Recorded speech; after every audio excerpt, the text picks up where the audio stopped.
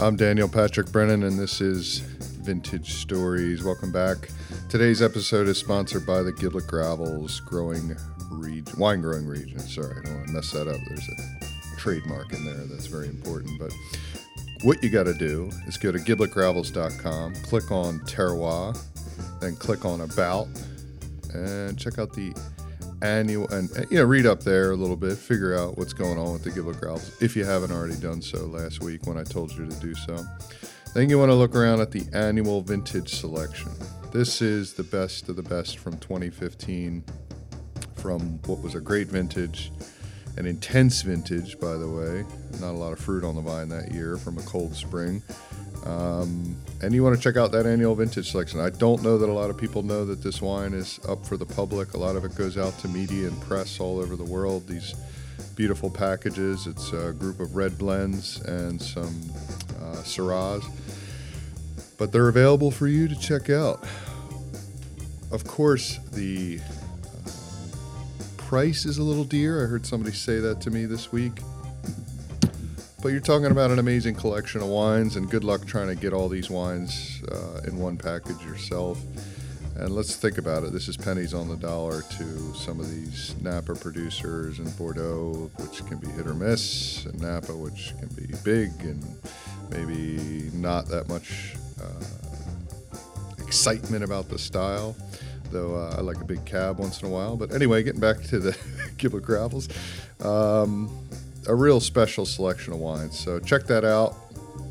This is all part of the series. I've put up a new sort of folder on the website or image, and you click on and you can go in, and this will be now, I think, our second episode in the Giblet Gravels. I've already got a couple more that I've spoken to.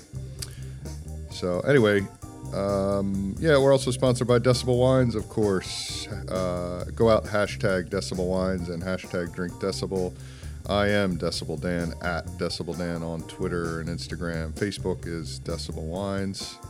We've got the great website and store up there, shipping to the UK, Australia, the US. We're about to put up Europe as well. So what you want to do is use the promo code DBPodcast at checkout, and you'll get 10% off your first order. Today we are speaking with Warren Gibson, who once again, I've known Warren for years and found out a lot of interesting things about him. I knew he had spent some time in Italy. I didn't realize the extension of his vintages in southern Italy, and just his whole life experience is interesting. This is going to be one where you may have to rewind and go back and listen. Warren speaks fast, and he puts a lot of information in there, and there's a lot of great information. So if you got to stop, what did he say there? Collect it again, maybe listen to it twice. It's probably one of those, or go back and listen to it a month from now and see what you could collect. I actually had to sort of rewind him towards the end and go back and get more of his history, because we were just going on and on about a lot of other things. But when I think if you when you look at a craftsman and you look at an artist, which is probably two different descriptions for a winemaker, you want to look at some individual work. You want to look at what they've achieved with certain wines, but you also want to look at the body of work. And when I think you consider those two things, you're talking about a guy in Warren Gibson who is up there with some of the best winemakers in the world. He's got a long history at Trinity Hill. They've had some stunning, amazing individual wines, but I was just in the tasting room last week, and every single wine I tasted was cool and interesting.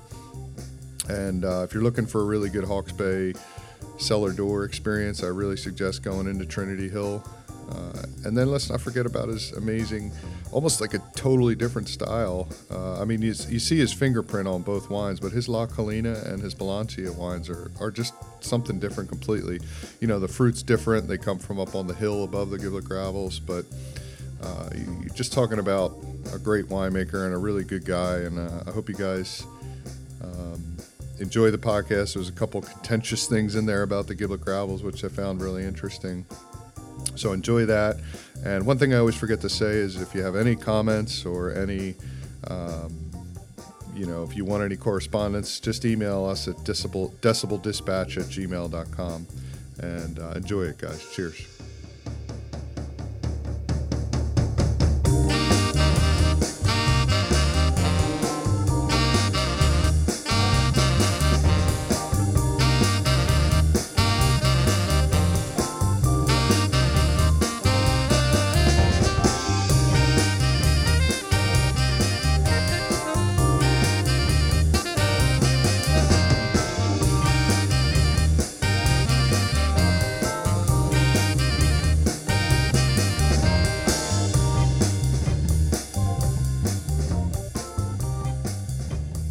So I'm here with Warren Gibson from Balancia and Trinity Hill up the road, and we're talking to Warren about Warren, but also a little bit about the Giblet Gravels. I think we wanted to get with, but it just dawned on me, how long have you been at Trinity Hill? Just sort of work it out based on my son's age. So we moved here and started our family in the same year. So that was 97. He was born 98, January 98. So it would be, keep getting mixed up whether it's 19 or 20 vintages, but I think it's 20. Yeah, so 20 years. Yeah, you're always like a year more than you think. Because I'm the same boat. It was like, moved here in 08, even though I've just finished 10th vintage in 17. But your first vintage was 98. No, it was 97. So it's possibly 21 when you think about it, because you've got a couple of zeros in there. So yeah.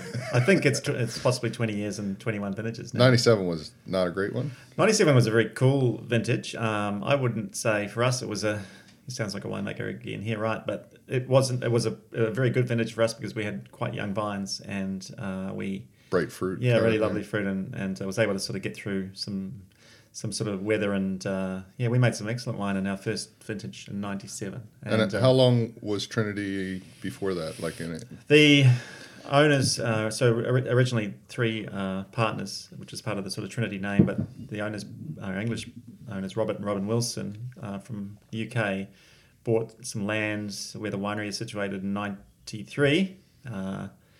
And the first vines were planted in 95. And they also bought about 20 hectares of the Gimlet Gravels, or it wasn't called the Gimlet Gravels, but off Gimlet Road.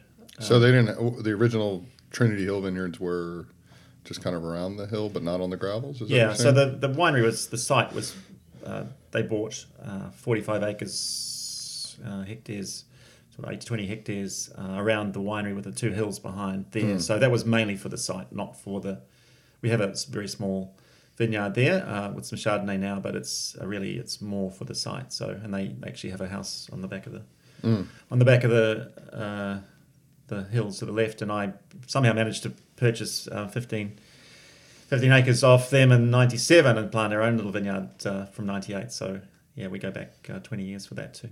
And what do you call the Giblet Hill or something? Don't you have like your own little appellation for that? Well, yes, sort of half and mock sort of Gimlet Heights, yeah.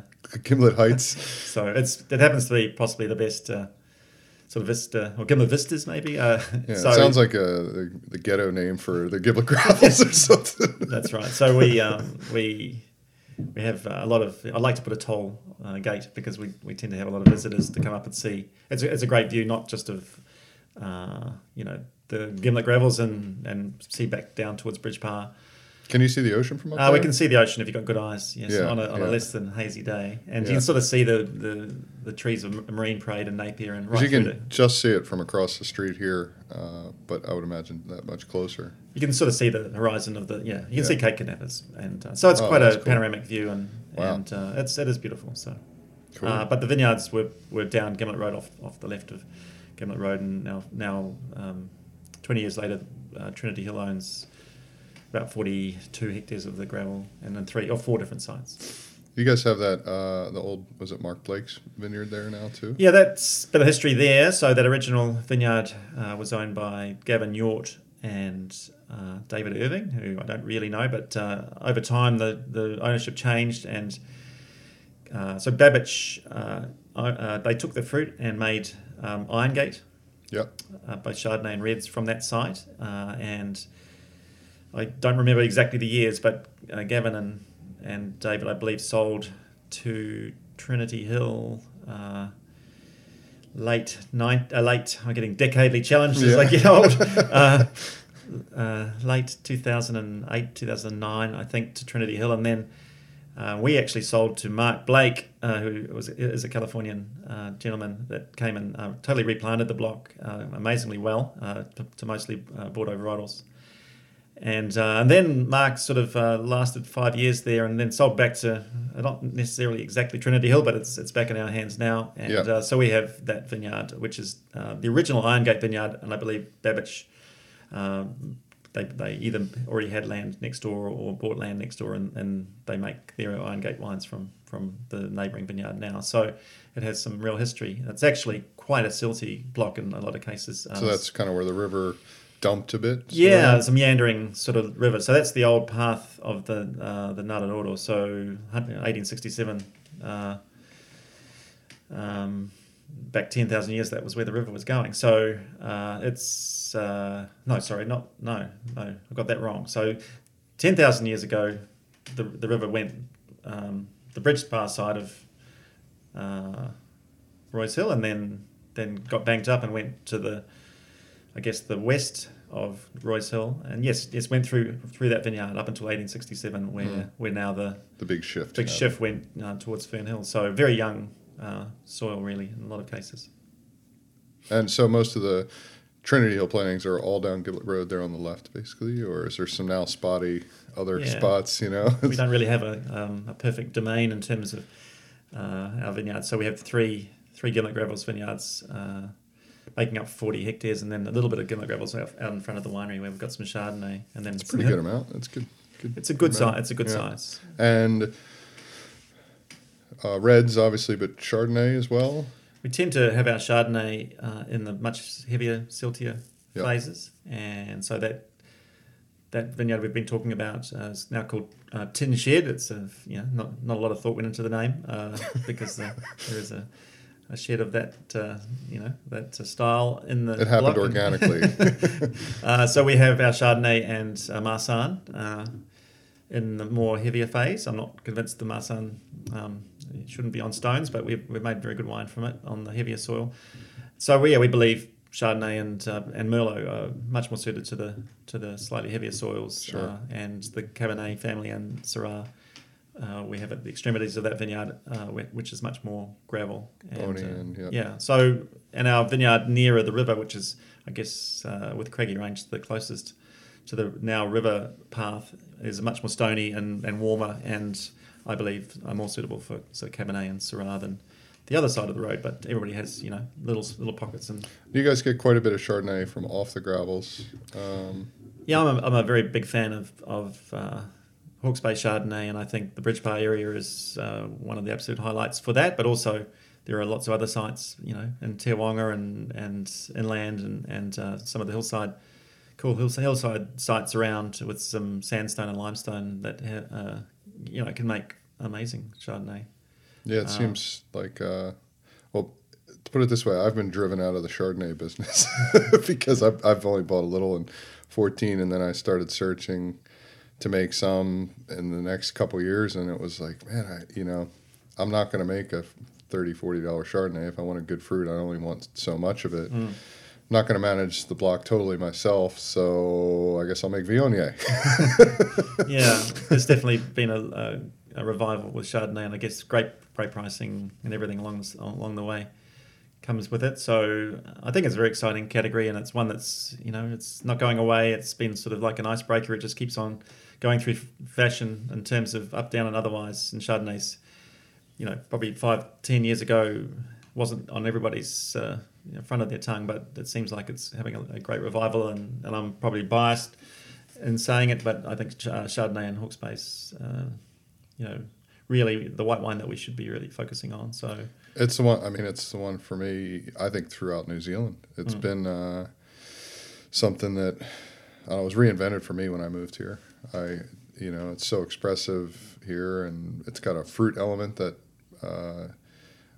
I found it in other Chardonnays from France or California, but in dribs and drabs, whereas I just find it so much, I don't know if it's winemaking or older vines or what it is from these other places, but in New Zealand, from top to bottom, Kume down to Otago, you just get these amazing different styles. And we had a couple last night that were really good in a tasting we did, and they're just so distinctive, Yeah, I think also the great thing is that the consumer and the people buying your wine are they're quite knowledgeable, and they're quite happy to tell you quite honestly about what they like and don't like. And I think it's a maturity in the market as well. And there's definitely a huge range of styles, and right from the big heavy sweet sort of yellow wines, sort of more of the past, to things that go very lean and skeletal, and everything in the middle. So there's something for everybody, and possibly why people still get a little confused about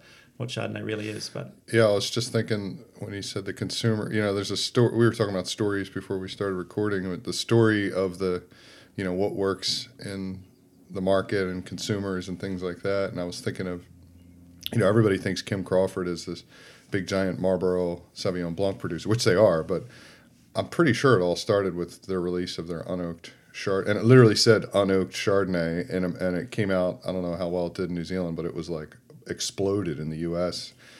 Because everybody said, yeah, well, I don't like oak all this, but what it actually did in the long term was open up Chardonnay again to a lot more people, and then they eventually went back to drinking, maybe slightly more oaky or creamier styles, things like that. But it's kind of an interesting little blip in the story to shift gears, and it probably has happened in other things as well. But. Yeah, I think that's the Chardonnay thing, isn't it? People that don't want Chardonnay, but they're quite happy to buy and drink Chablis. It's like, I don't like Chardonnay, but I love Chablis. So, anyway. Yeah. Okay, just buy it. Yeah, that's great. So, you guys have had, when I first got here, Trinity Hill seemed very well established, and you've sort of seen, I don't know, ups and downs, but sort of a lot of different changes in Hawke's Bay. What has been for you the biggest thing that you've seen, at least from the time that you've been here?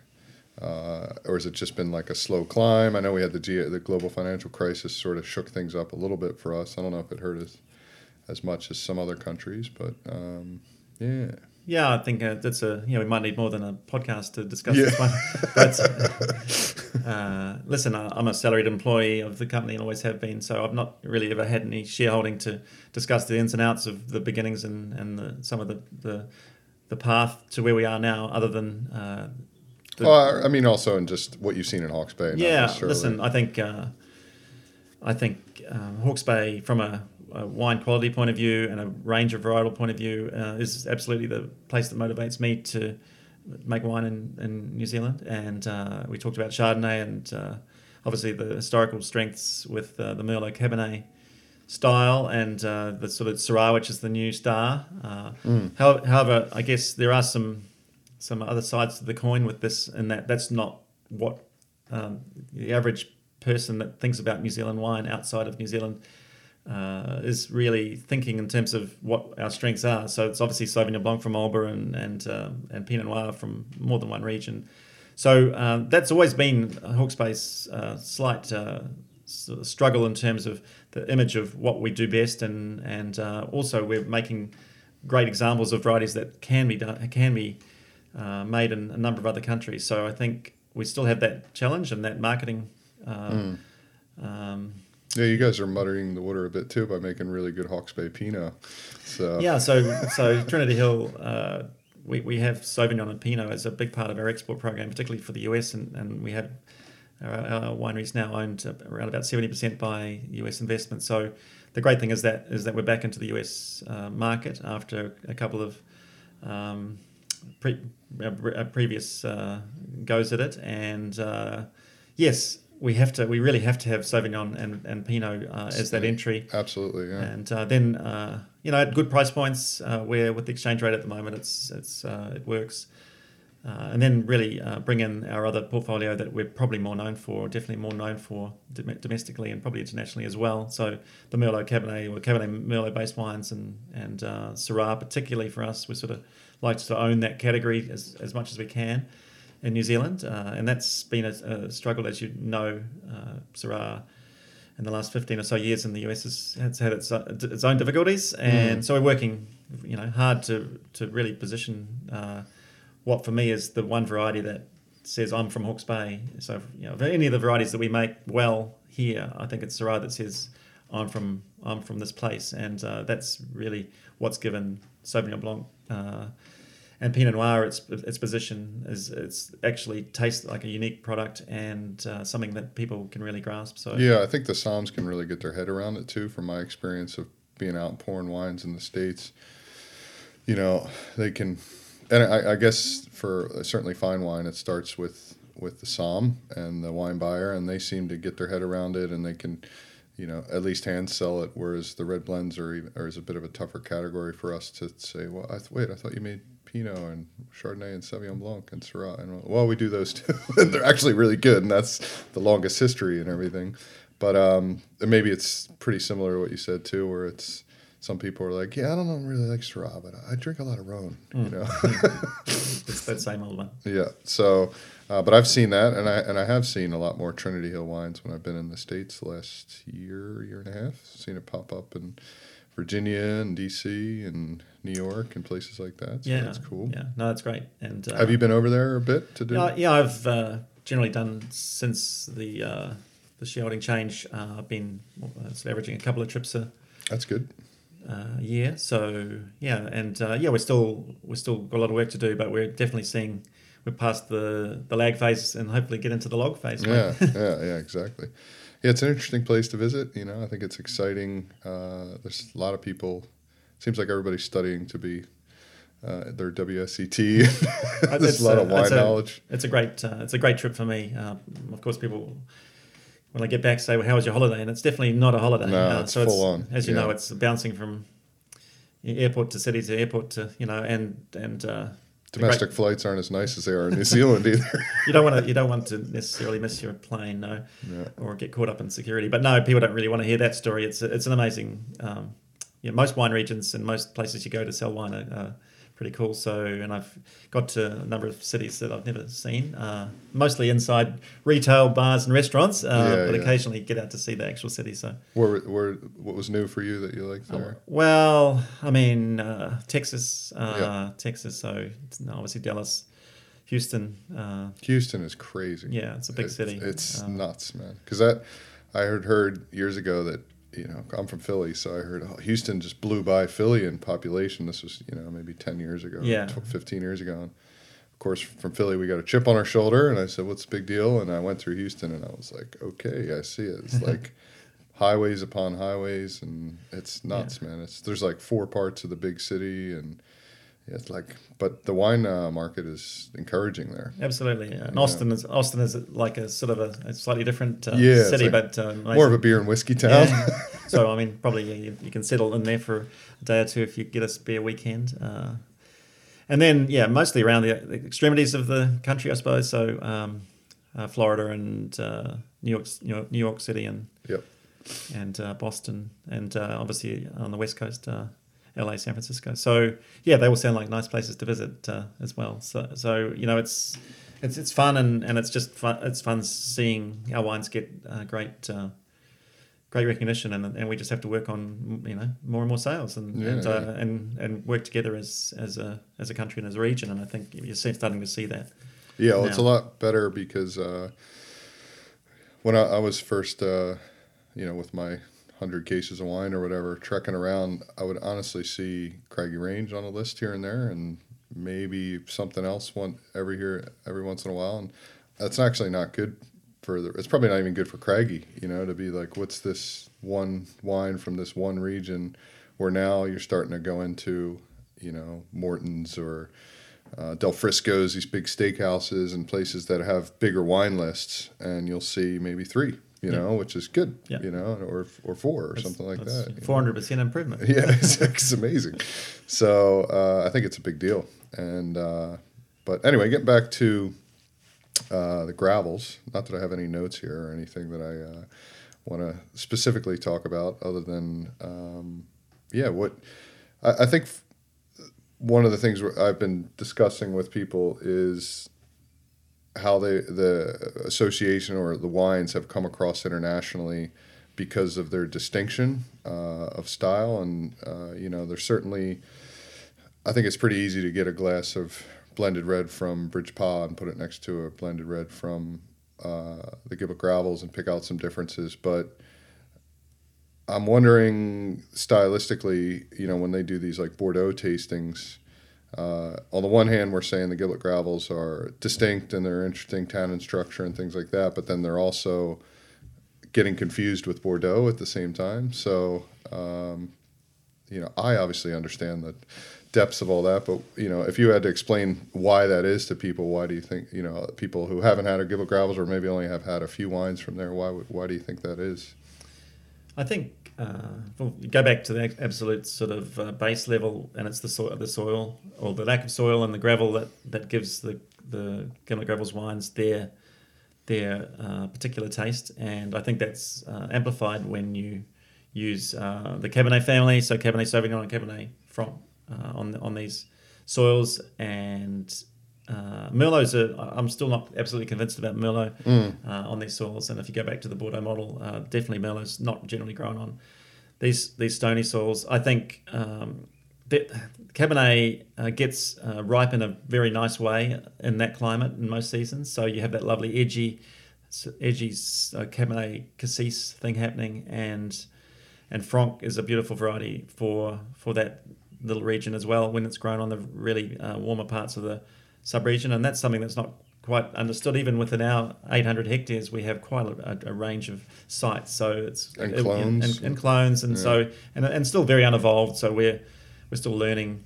And it'll be a lot of years in the future before we get it close to being absolutely right. But why you would maybe see that sort of Bordeaux character, I think we're not doing anything particularly different to Bordeaux in terms of winemaking. We've got great clonal material. We've got great terroir and great soil. So use oak that has that taste profile. So yes, you can sort of understand that if your raw ingredients in terms of. Do you see a pushback in that with any of your peers as far as saying, well, because I've heard the old, well, we've got to stop calling them Bordeaux. Don't say the B word. So the difficulty both on label and just getting out there marketing that particular style is it's quite a clumsy sort of, if you say you have 5 different varieties, including perhaps Malbec and Petit Verdot, it's quite a mouthful, and so I guess people have come up with the classic sort of Merlot Cabernet, Hawke's Bay Merlot Cabernet, or California went down this Meritage path, and I think that worked out too well. So we sort of give ourselves a little whack on the hand when we say Bordeaux blend, but it is some way of categorizing it, but it's not the ideal, and I'm not sure we've resolved the best answer for that. But we tend to call it a classic sort of Cabernet Merlot style, which already is more words than I'd like to say. Yeah. However.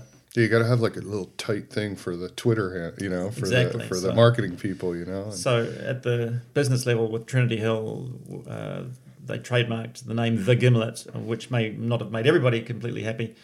So our wine made from those 5 varieties, I'm not going to say the B word, is called The Gimlet, and but that. Yeah, there's definitely some confusion as to what that might be. Obviously, the back label will, if you have a back label, gives you the opportunity to describe the varietal mix, but on the front label that can be very clumsy and a lot of print and not that nice to look at. So yeah, it is a challenge for that particular style for sure. Whereas Syrah or Chardonnay or varietals that are just one, then it's a lot easier and a lot easier. Yeah, I don't discount the fact that people say, well, why is Malbec so popular? I'm like, well, it just sounds cool to say. Yeah. Same with Shiraz 20 years ago in the States. It's like, I think people, I literally heard it when I worked at my family's restaurant. They'd be like, give me one of those Shiraz things. Yes. Shiraz, they just like to say it, Yeah, and that by the glass, can generate a lot of sales. Yeah, well,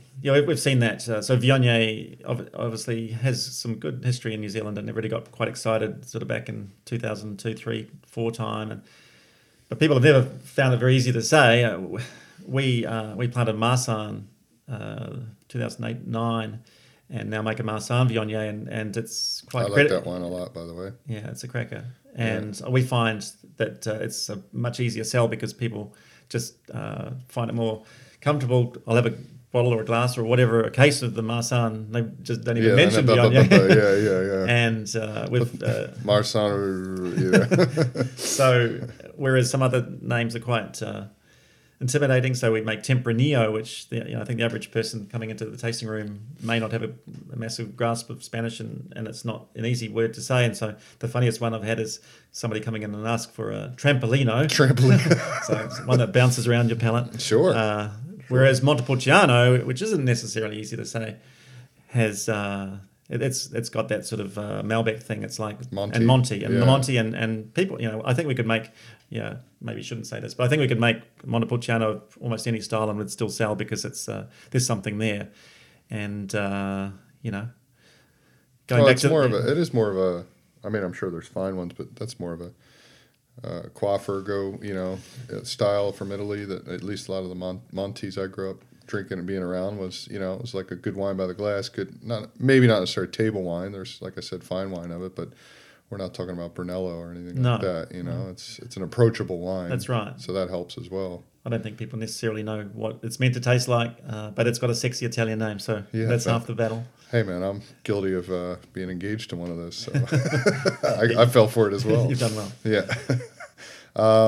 Going back to what you said about Merlot, though, do you think is it alcohol extraction? Why, because I've worked a lot on the Bridge Pah Triangle, and I find some of those Merlots from there to be a little fleshier, and I really like those. But I've also loved some 100% Giblet Gravels Merlots as well.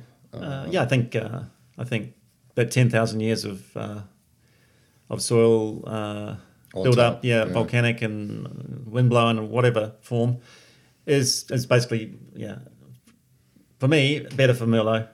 There are pockets of the Gravels that are good for Merlot as well, but in general the Gravels suit Cabernet family. And I quite recently at the Gimlet Gravels sort of regional annual vintage selection tasting, I put it on record to everybody that I think we should have more Cabernet and Cabernet Franc in that soil type and less Merlot. So I'm quite open about it. However, a lot of my surrounding controversial, oh my gosh, colleague wineries base their top wines on Merlot. So that's just an opinion that I have. And yes, I believe in general the Bridge Pah Triangle. And this is vintage dependent. Yes, you'll find that the Merlot's more plump and probably taste more like Merlot, which is quite important. Yes, really. Yeah, it is. But also, it does go back to like the year we just had in 2017, where I think everybody struggled with the reds to get at the end of the season. We had a fantastic summer, and then where probably some Merlot on the Giblet Gravels with those free draining soils would have been pretty handy in a year like this, which we've had before that 4 really good ones, but 2 of those probably had some significant rain incidents again in March that you were jumping and dodging a bit. Even 14 had probably, now we say rain at the right time, but it was a little bit touch and go at certain times, But I think it is a real advantage in a year like this for the Gravels, Yeah, I think that's always been my opinion with the Gravels versus perhaps other regions in Hawke's Bay, is that when you take, it's not just one vintage you're talking about, it's you have to make wine. We don't have to, but you generally make wine every year. Yeah. And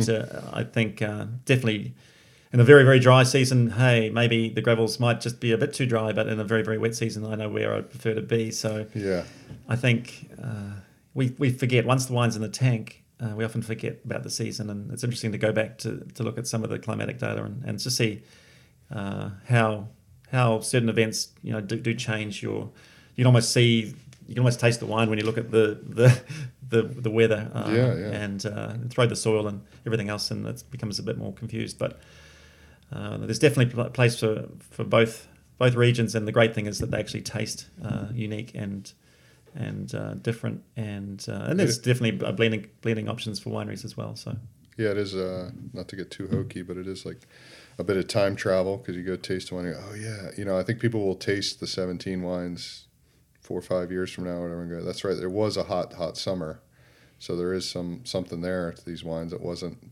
2012 or something where it was pretty cool all year or something, and there should be some intensity that. And I don't know about you, but the whites that came off were beautiful, I thought. Yeah. I think people probably look at the news and hear that we've had 2 cyclones and this sort of thing, but in a lot of cases the fruit was off before that, and up until then it was like the driest, warmest summer in record. So yeah, it's a lot thrown at you in one season. It was a remarkable season in a number of ways, but I know we've got some of the best sort of Cabernet we've ever had, and some Chardonnay that's awesome. So I mean, there's a few casualties along the way, but just because it rains doesn't mean it's the end of the world. I remember working in Burgundy in '99, and I arrived. I think the first day I was working for a little property that had 8 or 9 Grand Cru vineyards, including Le Morichet, and it rained every day of harvest, but not much, but it rained every day of harvest pretty much. And I was going to the proprietor, the owner,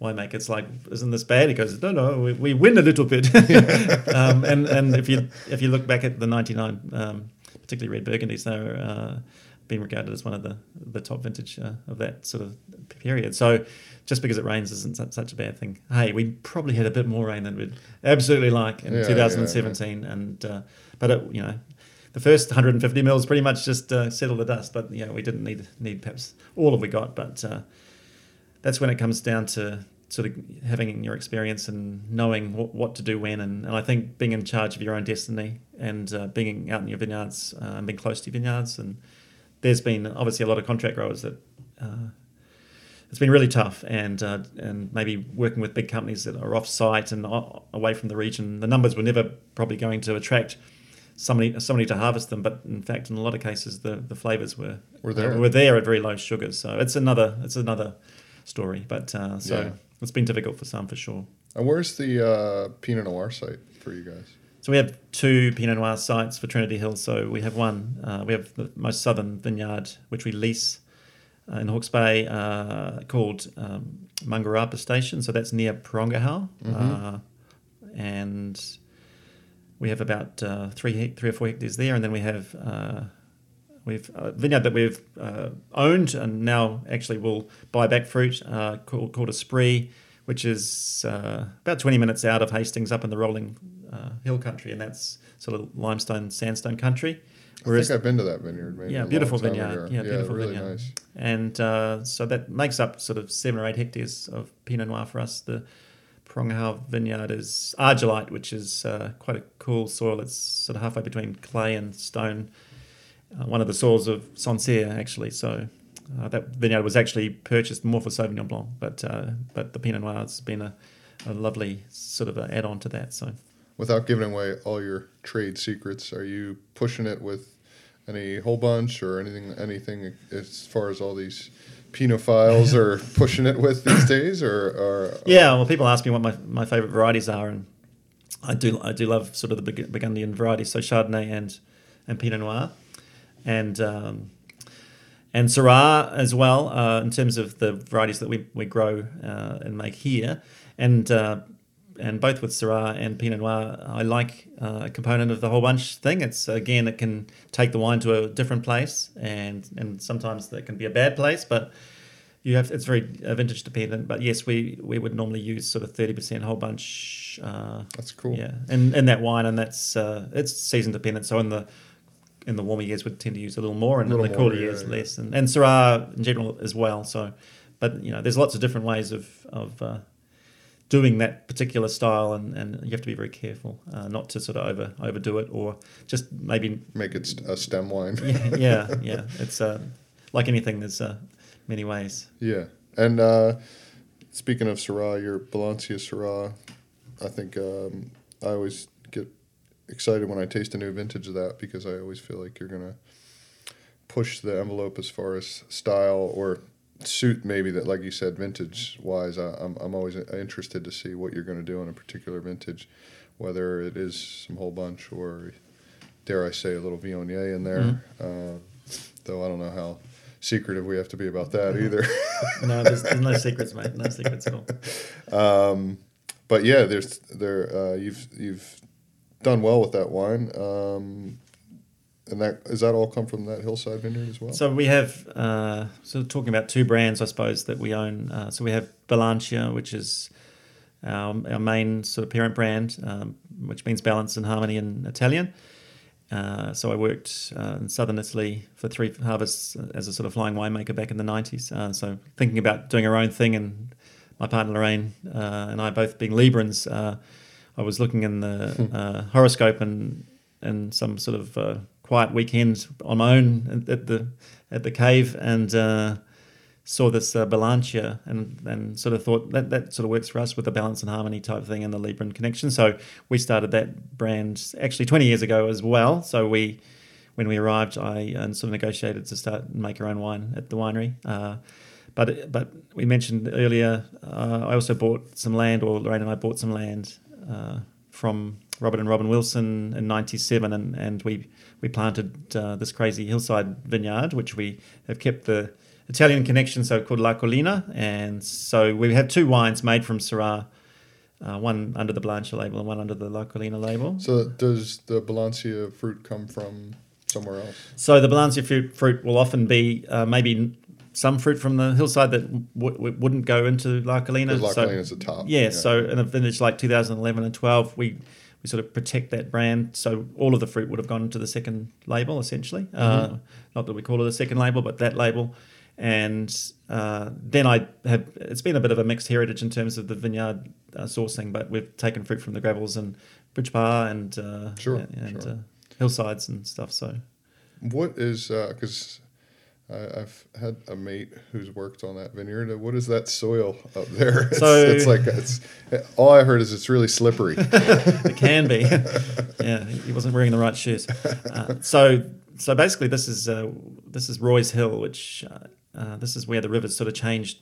The Narrara rivers changed course and gone from one side, from the east side to the west side. So this is, I believe, come out of the sea like 50,000 years ago. So it's sandstone with a lot of limestone amongst it, and obviously some, probably 50,000 years of accumulation on sort of parts of the sort of areas that's been able to sort of stay on.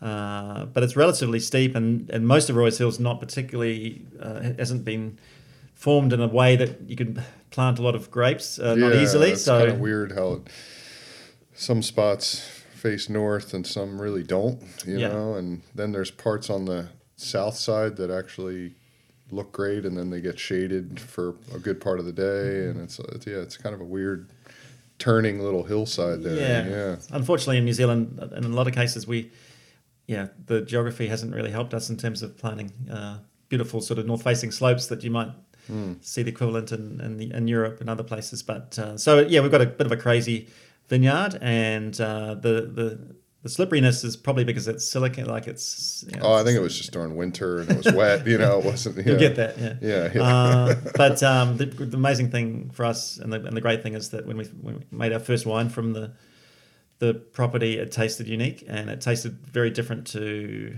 what we were doing from the Gravel. And even if you make the wine exactly the same way, you can absolutely see the expression of the place, and that to me is for all those blood, sweat, and tears, it's nice to see something very positive coming out to the other end. We also have some Chardonnay there, and very recently picked our first little bit of Nebbiolo, which is more of a fun sort of project, and that's cool too. It tastes like Nebbiolo, which is again quite important. That's exciting. So we'll donate that to the charity auction, the Cranford Hospice auction. Oh, cool. So then just very little bit the first. Yeah, we made it at home actually. We took it home to our own little baby winery in the kitchen. So. It was quite fun to do that. Go back to your sort of winemaking roots, and our general philosophy is to do as little as we can, and that's what we don't do that makes a difference, rather than what we do. So it's sort of a hands-off wine, and all hand destemmed and made in sort of it's not a bathtub, not even big enough for a bathtub. So so it's a cool little wine, and the amazing thing is. You get a lot of attention when you do some of these crazy little kooky things, but it's never going to be making us rich or anything. And we might like to sell 25 cases or something one day. I think it keeps you grounded, and not I'm saying you, but anybody. But certainly I'm hearing that in what you're saying, that it keeps you grounded and passionate and really in touch with, the history. And I'm from Philly, and I go back and I'll randomly meet. There's like this group of guys and women in South Philadelphia, which is the real Italian section where my grandfather and grandmother are from. And they did it when they were there. They made wine in the basement, and these guys come up sort of sometimes with the tail between their legs like, we wouldn't be interested. I'm like, yeah, man, I want to taste that stuff. That sounds so cool, and we're all of a sudden we're trading stories and talking about it. And it is those fun little projects. I try to do something like that every vintage, something weird off to the side that, keeps you in touch with the history of it all, not just some big vat fruit, which is obviously fun and important as well. But you know, to just have something weird like that is really cool. That's right. I might have mentioned earlier, I did some sort of flying winemaking roles sort of in the 90s, and worked in Hungary in 1992 for about 6 months. And I think I remember sort of, I was only maybe 24, 25, and arriving at the winery, getting dropped off from Budapest airport, and the translator who I needed to be with, because Hungarian's impossible, looked me up and down and said, "You're the expert." And I think they made it a passion to see whether I was an expert. And you know, on the weekends we'd be out tasting, and of course that tasting was not tasting; it was like drinking. So I remember some of those amazingly good wines. But yes, they stitched me up a few times for sure. What do they produce there? Oh, lots of different stuff. I was actually making more of the sort of classic French varietals for the UK market, but they had a range of their indigenous varieties, and lots of sort of muscat sort of based wines. Pinot Gris, which they call Sucabarat, was a big variety, and lots of wines that I can't remember, to be honest. One or two reasons, probably. But more whites and reds? No, mostly, bit of a mixture. Yeah. Reds, whites, sweet wine, and brandy, which was probably the killer. Oh, yeah, that'll do it. So, yeah, we're kind of working in reverse here, but you were raised in New Zealand? Where? Yeah, I was raised, my family were basically, they come from Taranaki, or I was born in Hawera, which is west coast, not probably an hour from New Plymouth. And so that was dairy, and so my father my mum and dad were farmers, and they relocated to the Bay of Plenty in the 60s, when I was late 60s, when I was only 1 or 2. So my father then got into sheep and beef in the Bay of Plenty, in a little town called Katikati. And then had some difficulties with that, with the humidity and facial eczema and whatever, and then got into kiwi fruit and sort of mixed orchardings, so avocados and citrus. And so, yeah, very much a farming background. And my brother and I, and to a certain extent my sisters, we weren't really that interested in it. I was the youngest of 5, and I don't know, I never showed much interest in that side, but it might have been latent, I guess. So I started went to school in Tauranga, and then after that wasn't really sure what to do, and started a food technology degree at Massey University, which I didn't complete. But then one way or another ended up working in a winery, the only real winery in the region. So that was Moreton Estate. And I'd actually met John Hancock, who I still essentially work with. And we were playing cricket. And yeah, he said, I wasn't going back to university. And he said, well, we need some help. We're going to have a big vintage. And so, yeah, I started just sort of as a raw sort of 19, 20-year-old in a winery, and spent a lot of my winemaking actually with Steve Bird, who was the winemaker there. And did a couple of years. Is that a Birds from Hawke's Bay? That's not a bird from Hawke's Bay. No, okay. That's I don't believe so. So Steve, he started his own brand called Thornbury, which you might recall. Yes, is now owned by Villa Maria, and now I think Steve Bird wines. I think I just read an article about that guy. That's really random. Like 2 days ago, right? It popped up on some website, and I said, "Who's Steve Bird?" And then I looked, oh yeah, that guy. Yeah. That's interesting. So yeah, I loved it from day one. You know, I think probably painted the crusher and did random stuff, but I had a bit of skill, at least with some laboratory stuff, so I was okay. But I was very raw and pretty hopeless, I think. But I loved it from day one, and after a couple of years, sort of decided, well, is this going to be maybe a career? So I sort of had a chance to go to California and work a harvest, or go and study at Roseworthy College in South Australia, and chose that path, which, you know, is probably a sliding doors sort of moment. And then, yeah, like a lot of the winemakers in New Zealand, that was one of the only real good options and I think a great option, because it gets you out of the region, and just from a networking, and even now we have, you know, winemaking colleagues in Portugal and England and all over the world. So yeah, I'm not sure if you want me to continue, but after that, definitely, I briefly came back to New Zealand, and then got to speak with a guy called Kim Milne, who's a master of wine, was one of the first. Well, he's not a New Zealander, but he with Bob Campbell, I think he was one of the first MWs from New Zealand. First dude around here. Yeah, so he was starting a project in the UK, which was essentially a flying winemaking project where he puts largely Aussies and Kiwis into sort of far-flung or not places in parts of Europe, and basically places that had huge potential and maybe just weren't reaching them for one reason or another, and often because they didn't have any focus in the winery. So, not to just get too into this, but what was his cut of that? What he had like a fee? It was like a company He was working for a company, yeah, and so he was the sort of main consultant guy for that. So I initially went to Hungary for 6 months. So he wanted good people to work with. Yeah, so you were like the hired help essentially. But yeah, you got to travel and people say, well, where did you learn to make wine? And I guess it's what most people say. It wasn't necessarily university, but that was the grounding. But working in a place like Hungary or southern Italy, where you had to you're on the ground, and language difficulties and diplomacy and all these sort of skills where you really learned how to. Which parts of southern wine. Italy? Or? I was down in Puglia, which is really? right down. Yeah. And so that was with Primitivo and Negroamaro. Bit hot. Relatively hot. Yeah, not ridiculous, but made Chardonnay in Puglia that did very well at one of the international wine. Won a trophy at the International Wine Challenge, which was quite a thing. So yeah, you learn that climate and soil and everything are there, but you can work with them. So I guess, and I look back at where I learnt wine, and I think that was probably where I learnt to make wine and those experiences. And some of it wasn't ideal necessarily, but it was a real challenge. And I guess at the end of it, I look back at it a lot more fondly, perhaps than some of the time during, because it can be quite frustrating just getting things done in those projects. But it's weird how I look back at some of my early days in Hawke's Bay where I was on a bike, and it was, you were just cursing yourself. But I now laugh and go, that was probably the best thing for, and I learned the most during those, it was certainly the quickest learning curve, it was, and there's no other way to do it. You got to struggle to learn, and then hopefully you can laugh at it because you got through it. There's no other. I don't know anybody who said everything was great and it was easy and now I'm successful. Maybe there's people like that. I don't know many of them. No, you're in the wrong industry for that. Yeah, exactly.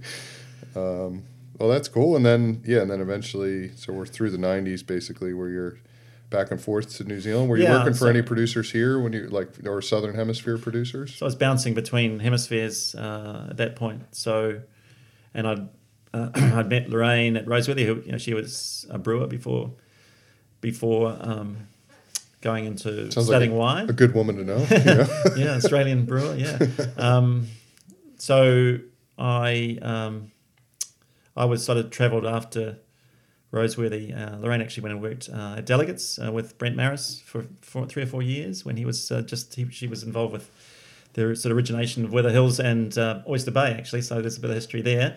And I was travelling, and we came to New Zealand for a holiday, and then she ended up getting a job at Delegates in Auckland and lived there for 4 years. And then I continued to travel doing these flying winemaking type things, but also coming back. I always wanted to get to Margaret River. So I think one sort of afternoon at Roseworthy, we decided to drive to Western Australia from Adelaide, which fortunately the car broke down about 5 hours out, but it's like a 3-day drive. Yeah, it's a big drive. That was kind of a frustration that we never got there. Yeah. So I just put my CVs out to a few wineries and ended up getting a harvest at Cullen, which is a sort of icon family there, and then met Vanya Cullen's I guess brother-in-law, Mike Peterkin, and he had a winery called Piero, or does have a winery called Piero. So I worked actually three vintages in full time there for a couple of years, and Lorraine came and worked over there for a year, and we lived in Margaret River, and then it was another sort of crossroads time we wanted to start our own little brand at that point. That was sort of 1996. So yeah, we contemplated doing that sort of thing in Margaret River, and then I got this opportunity in Hawke's Bay. So that was, and then I guess we also were keen to start a family and be a bit more stable. So we chose the Hawke's Bay option at that point. I hear that from a few people. Yeah, I decided we want to start a family and move to Hawke's Bay or back to Hawke's Bay or whatever it is. It's definitely a great place to bring up children. And of course, our kids now think it's boring and whatever. But I We'll think be back. they'll be back when Yeah. they realize how good it is. Yeah, that's the other story I hear is the sort of the second act, if you will, is Yes. they go away and then they come back, and because it is a good place. Well, that might be a good place to leave it, because we rewound the clock there for a little bit, but I suggest for those folks listening, they'll probably have to rewind this episode and catch up with all those brands you named and wineries you named, because there's a lot of good ones in there. And well, thanks for doing it, man. And taking a little time out of your day to come down the road for a visit. No worries, Dan. It's like, I guess you're on the other side of the hemisphere to some of the listeners, so it's almost in reverse anyway. It'll all work its way out. Yeah. All right, man. Cheers. Cheers.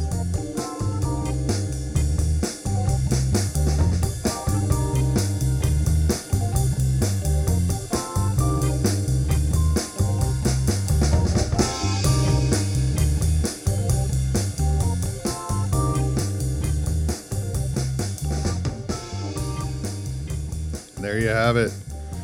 A lot of info crunched in that, was it 45 minutes or so? Really interesting guy. Really enjoyed speaking with Warren. I want to thank him again for doing it. He's a busy guy. The commute was easy for him. He's just up the road. That is true. But just a good dude, man. And like I said, you're probably going to have to go back and listen to that one a couple times to get all the things that he said there. For you wine geeks and up-and-coming winemakers, there's a lot of info in there. Once again, any correspondence, anything you want to reach out and ask about, email us, decibeldispatch@gmail.com. We'll get back to you. Remember to go to that gibletgravels.com website, check out the annual vintage selection, pretty cool stuff. And decibelwines.com. Send me a note. Check me out on Facebook and Twitter and Instagram. I try to do different things and update some really cool stuff from going on down here in Hawke's Bay. And got some travels coming up. That should be interesting. But next week, we've got another epic dude with Gordon Russell from Esk Valley, who's worked extensively with the Giblet Gravels, and another sort of fantastic winemaker and a really interesting guy. So the hits keep coming, guys. Pretty cool. I'm excited. We're doing this little Giblet Gravel series. It's giving me access to some of the best winemakers in the world, and with making some of the more interesting wines in the world. So talk to you soon. Cheers.